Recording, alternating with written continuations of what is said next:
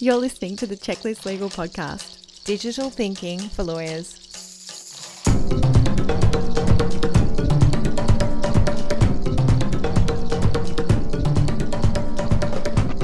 Hello and welcome to episode 1. Thank you so much for listening to the Checklist Legal Podcast. This is a podcast designed to help lawyers think digitally about contracts and the law. I am Verity White, a technology lawyer and legal blogger. To find out a bit more about me and the podcast, you can listen to episode 0 or check out my blog at checklistlegal.com. Today, I am very excited to introduce you to the reverse sandwich contract. And for each episode, I'll let you know the mindset we'll need to use to approach our contracts. Today's mindset is useful and usable. So keep that one in mind. Useful and usable. John Montagu was the 4th Earl Sandwich in Kent, England. Before the 4th Earl Sandwich, a sandwich was just called bread and meat. The gossip goes that the middle-aged Earl Sandwich loved his card games. During one particularly long gambling session of 4 and 20 hours at a public gaming table, Earl Sandwich got a little peckish. The Earl would order beef between 2 slices of bread. Apparently, there's no time for knives and forks if you're on a bender. The Earl's friends and gambling buddies saw the wisdom in continuous cutlery-free betting, so they started to order the same as Sandwich. Others think this is a bit rough on poor old Earl Sandwich, and they put forward an alternative theory. Having become the Earl of Sandwich at just 10 years old, the 4th Earl Sandwich led a busy life. He was a workaholic. Earl Sandwich was among the first to work through lunch, eating a sandwich at his desk. Like our modern habit of eating over the keyboard in front of our computers, the Earl realized a sandwich at one's desk is a handy way to eat and keep working without wrestling with silverware. We can almost imagine the Earl's subordinates beginning to do their work over lunch just like their boss. Their mates walking past and commiserating with them on their workload. Pulling a sandwich, huh? Rough. I like to think it was a combination of both working and gambling, as well as sandwich loving, that created the name we now know and love.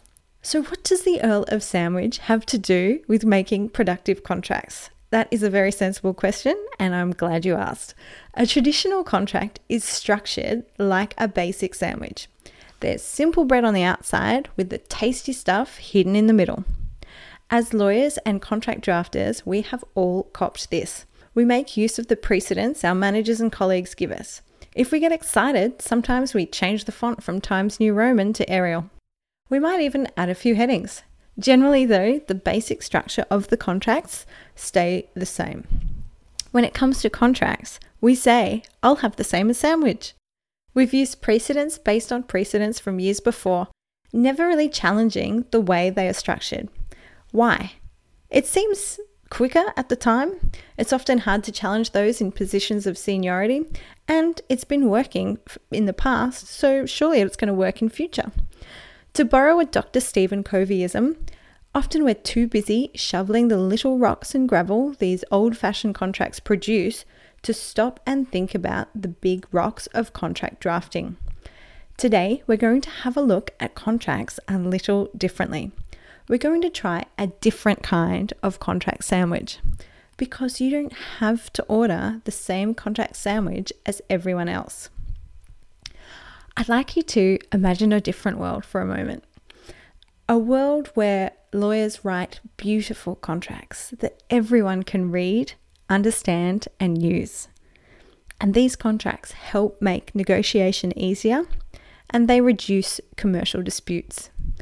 There is a fun and easy way to structure contracts so that you get all the legal power of a traditional contract with the ridiculous amount of productivity for everyone that touches a contract, including lawyers, clients, and customers.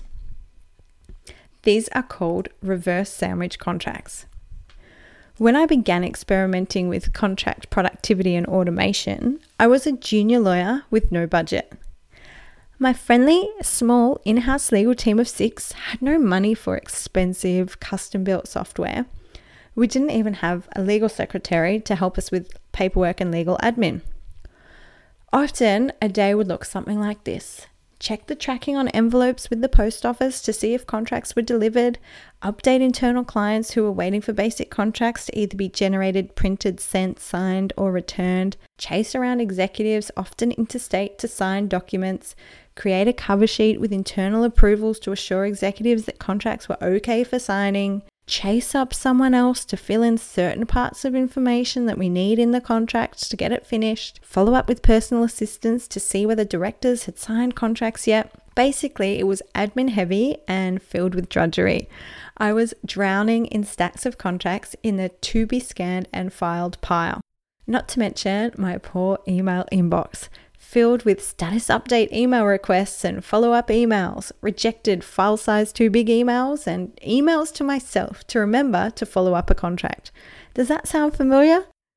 I knew there had to be a better way, so I started experimenting. And as the experimenting began, trends started to pop up across different contract types.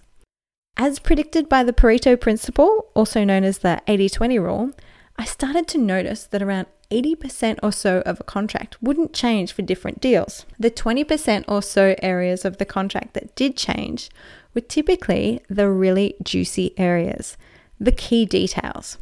These key details that changed were often scattered haphazardly throughout the document. The key details, crucial to the contract relationship's success or failure, were hidden away in definitions, footers, notice clauses, wordy paragraphs, and elsewhere. Hidden deep within the contract was the 20% of key details that often needed to change, and I had to wade through the other 80% to hunt out these key details. I started to notice that the more details I could get others to fill in for me, the less time I needed to spend on admin tasks. The less things that I needed to change in each contract, the faster I could get it back to my internal clients. The closer together the 20% key details were, the less digital distance I needed to cover to create a contract. The less mind-numbing admin work I needed to do, the better and faster I could do the high-value legal work. So what is a reverse sandwich contract? If you are listening to this podcast, I'm going to assume that you know what a contract is. Hopefully you are not looking for sandwich recipes because I am a pretty crappy cook. We know that we want our documents to be productive, negotiated fast, signed quickly, and managed more by the business, less by the legal team. So how do you structure a contract to get all the certainty and legal punch of the traditional paper-based contracts we've come to know and tolerate with the productivity gains of digitization and automation? Enter the reverse sandwich contract. A reverse sandwich contract might sound silly, but it is the crux of a proven method for making fast, usable, productive contracts. Reverse sandwich contracts encourage you to think digitally about contracts, make contracts work harder for you so you can focus your talents elsewhere, and take a more active role in the contractual process. First, think of a traditional sandwich. A traditional sandwich has lots of boring bread on the outside and then some tasty stuff in the middle. Not terrible, but this can be a problem for contracts. As Daniel and Richard Susskind write in The Future of the Professions, where there is opacity and mystification, there will be mistrust and a lack of accountability. This is exactly what we get with a traditional contract: mistrust and a lack of accountability because of opacity and mystification. The things which make a contract unique to each situation are often hard to find and difficult to edit easily in a traditional contract. The important terms are buried and hidden. With a traditional contract, there's lots of standard terms on the outside hiding the key terms in the middle. You can't always see what's inside the contract easily. You have to go through the entire contract to hunt for the key terms. To make our contract document and processes powerfully productive, resulting in a useful and usable contract, we need to get the good stuff we need to know that often changes at the front and back, and the standard stuff that doesn't change in the middle. We need to reverse the sandwich. So if it changes regularly, pull it from the middle and put it up the front into a key details table or at the back into a schedule. In a few episodes' time, we'll spend more time looking at O productivity, a method for improving the middle of the reverse sandwich contract with things like plain language and visual contracting. The world expects speed in everything, even contracts. How long do you wait for a website to load before leaving?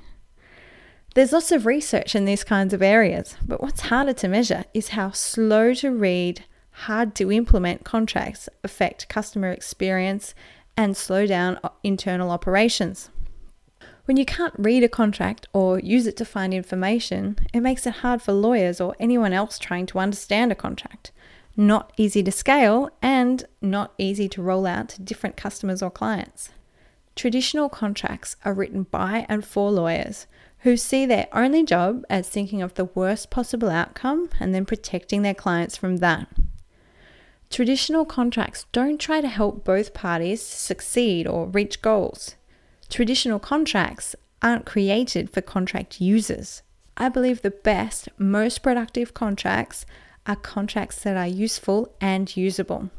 So they're useful in the traditional sense of creating binding obligations and protecting clients from risks, and they're also usable in the sense that they can be used by those who need to extract information from them at any point during the contract's life. You can head to the show notes at checklistlegal.com/podcast for visual examples of before and after treatment of the reverse sandwich contract method.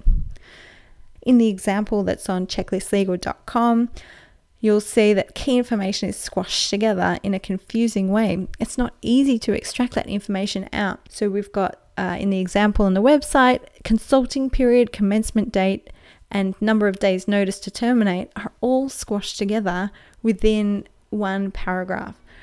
I'm pretty sure that anyone trying to act on that contract is going to need to read the document several times to try and map out all those different dates. Very slow.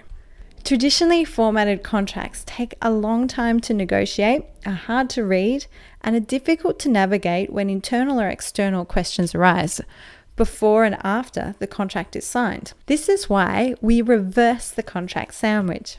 When you reverse sandwich a contract, you get a contract that's more hands-off from the legal team. It's useful and usable for lawyers and non-lawyers. It's easier to manage and control. It's optimized for automated workflows. It's ready for paperless offices.